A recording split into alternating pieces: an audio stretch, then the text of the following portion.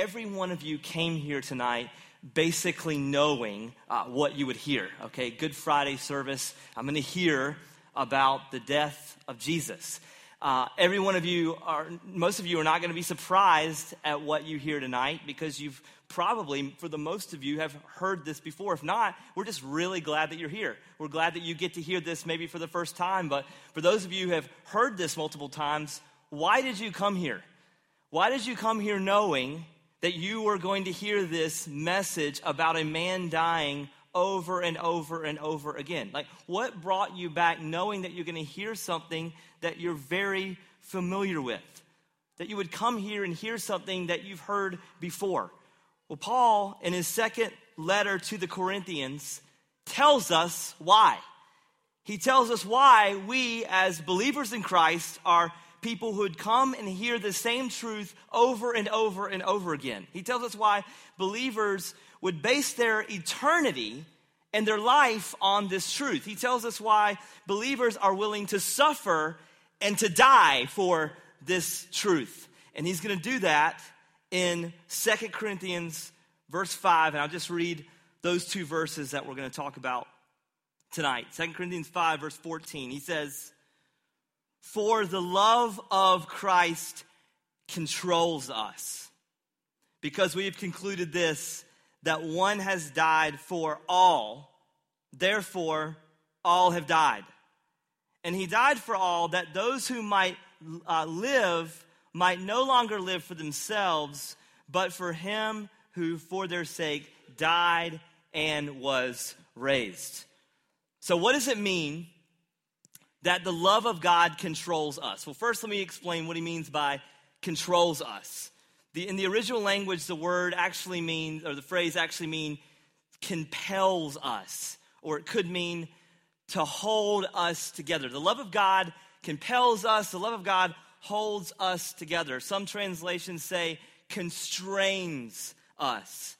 And so here we are. How are we enclosed or constrained or held together by the love of God? Paul says two things. He says, you're held together, you're constrained by the love of God because A, he died for you, and B, he rose for you. So you're held together by the love of God because he died for you and he rose from you. Now, obviously on Sunday we'll celebrate how through the resurrection of Christ we see the love of God, but how about his death? Well, that's what we'll see tonight. When we talk about, when I meet people and I ask them, what is the gospel? I often hear the phrase, well, the gospel is love. That is absolutely a true statement. The gospel is love. However, we can't interpret it that way and say the gospel is love because love can be so vague. We often use the word love in our own terms, in the way that we define it. We say that we love our dogs. We say that we love our cars. We say that we love TV shows. We love our bands. We love our sports team. We love our hobbies. So love can be this overused word where it almost doesn't mean anything if we say it. But the question is, what is love? A better question is, where does love come from? We would argue as believers in Christ that love comes from God. In fact, Scripture actually says that God is love. 1 John 4, 7 through 10, it says, "Beloved, let us love one another, for love is from God." So it comes from God. Love has been born of God, and whoever loves God has been born of God and knows God. And who does not know God, and anyone who does not love does not know God, because God is love. So it comes from love, comes from God, and God is love. So, okay, we're to love because God is love. That's what John says in 1 John. But how does God show his love? 1 John 4, 9 through 10. "In this, the love of God was made manifest among us, that God sent his only Son into the world so that we might live through him. In this love, not that we have loved God, but that he has loved us and has sent his Son to be the propitiation for our sins." What does John say? How God loves us. He loves us through the death of his Son. John says in the Gospel of John, in John 15:13, greater love has no one than this, than a man, or than someone lay down his life for his friends. God's word defines love primarily by what Jesus did on the cross. And John, in 1 John 4, we just read, he loved us and sent his son to be the propitiation for our sins. Propitiation is obviously not a word that we use every day, but it's this idea that not only does God love, but part of God's character also is that he hates. What does God hate? He hates sin. And he hates sin because sin is the opposite of God's character. Scripture depicts God as perfect and God as holy. Sin causes us not to benefit from God's perfect love. God hates sin. That's what he hates, which is problematic for us if we don't know Christ, because at birth, we're sinners. We're all born rebels, biblically speaking. We're all cursed and depraved. Our sin cannot allow us to have a relationship with Christ. So propitiation must take place. What's propitiation? Propitiation means that God's wrath and God's hatred towards sin and sinners is satisfied. How is it satisfied? It's possible because Jesus demonstrated true love in the way that God defines true love. He laid down his life for us. Jesus Christ was born of a virgin. He did not carry the curse of sin that you and I carry, that we inherited from our first parents, Adam and Eve.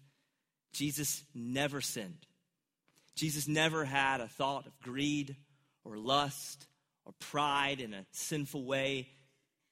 Jesus lived as a child, as a teenager, as an adult, and never sinned. He was perfect. Yet he died the most heinous of deaths on the cross.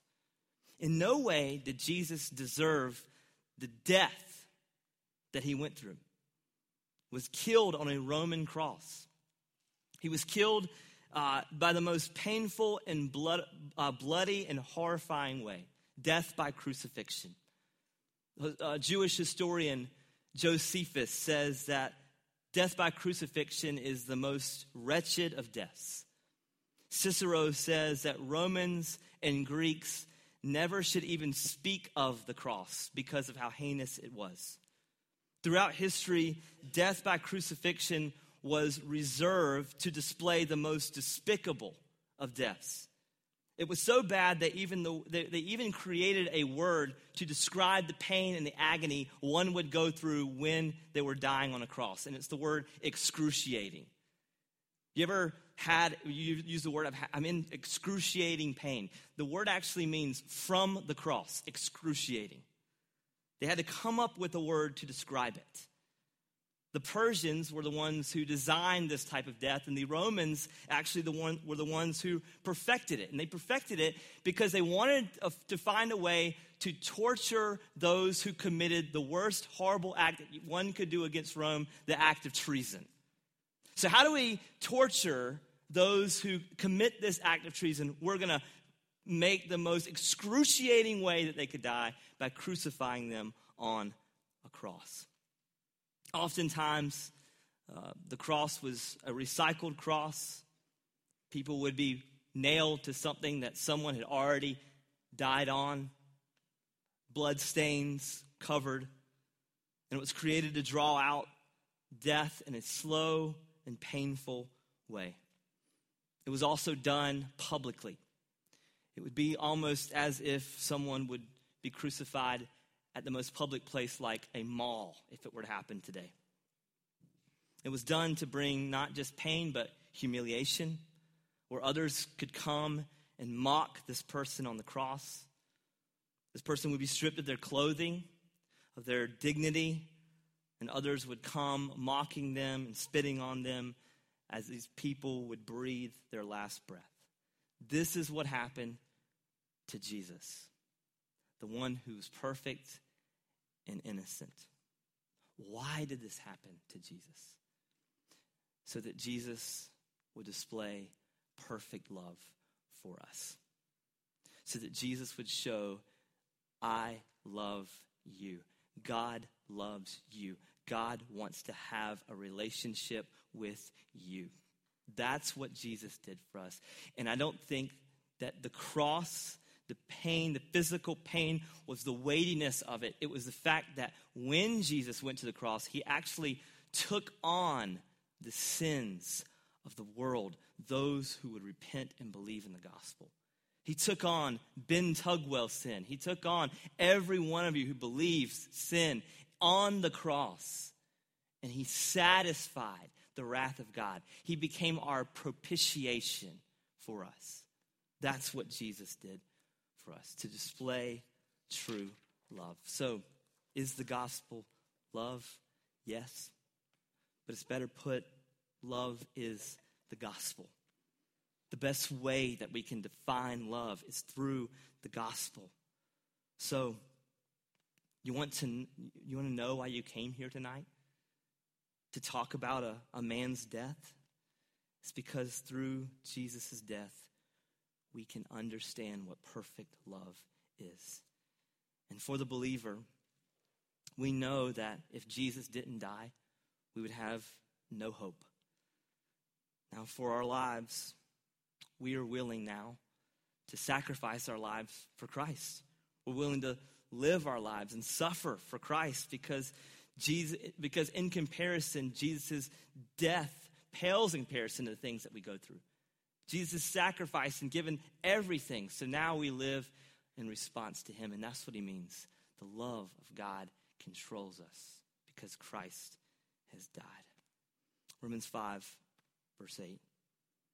But God shows his love for us in that we were still sinners. Christ died for us. Jesus Christ lived the life that we should have lived. Jesus died the death that you and I were condemned to die. And so my question tonight is, have you received the love of God? Do you know Christ? Do you realize that, have you come to the realization that when Christ died on the cross, he died for you? That the cross applied to you. And you cannot be a believer. You cannot be in right standing with God without believing that the cross of Christ applies to you, that God's love applies to you. And God's love cannot be separated from what the Son has died for you, what the Son has done for you. You can't separate them out because that's how God defines love.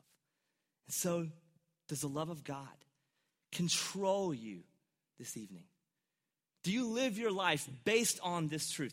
Will you come here tonight and you delight hearing these things about Jesus and even the painful, bloody things and the images that we've seen? Does that bring delight to you, knowing that, man, he did that for me so that I could have a perfect relationship with the Father, and that one day I will be standing in the presence of Almighty God and I will worship him based on this truth that Christ died for me. Christ died in my place. Does that bring joy to your heart? Does that compel you then to want to leave here and tell others, tell the world of this great truth? It should. It should absolutely compel us to make our lives different and make our lives matter for the gospel. So that's why we come. That's why we've come here tonight. That's why we come and hear this thing over and over and over again. So tonight, if you're not a believer, you think there's just no way that anything that I've done could ever amount to a relationship with God. There's no way I could ever earn this relationship with God. I can't be good enough. You're absolutely right. You can't earn it. You can't be good enough. But you have someone who paid the penalty for you. You have someone who died in your place. And so my hope is that you would come to know Christ and come to know his love. And you can do that tonight by asking the Lord to save you from your sin by asking the Lord to give you the faith to believe in him and to repent of your sins and to surrender your life to Christ.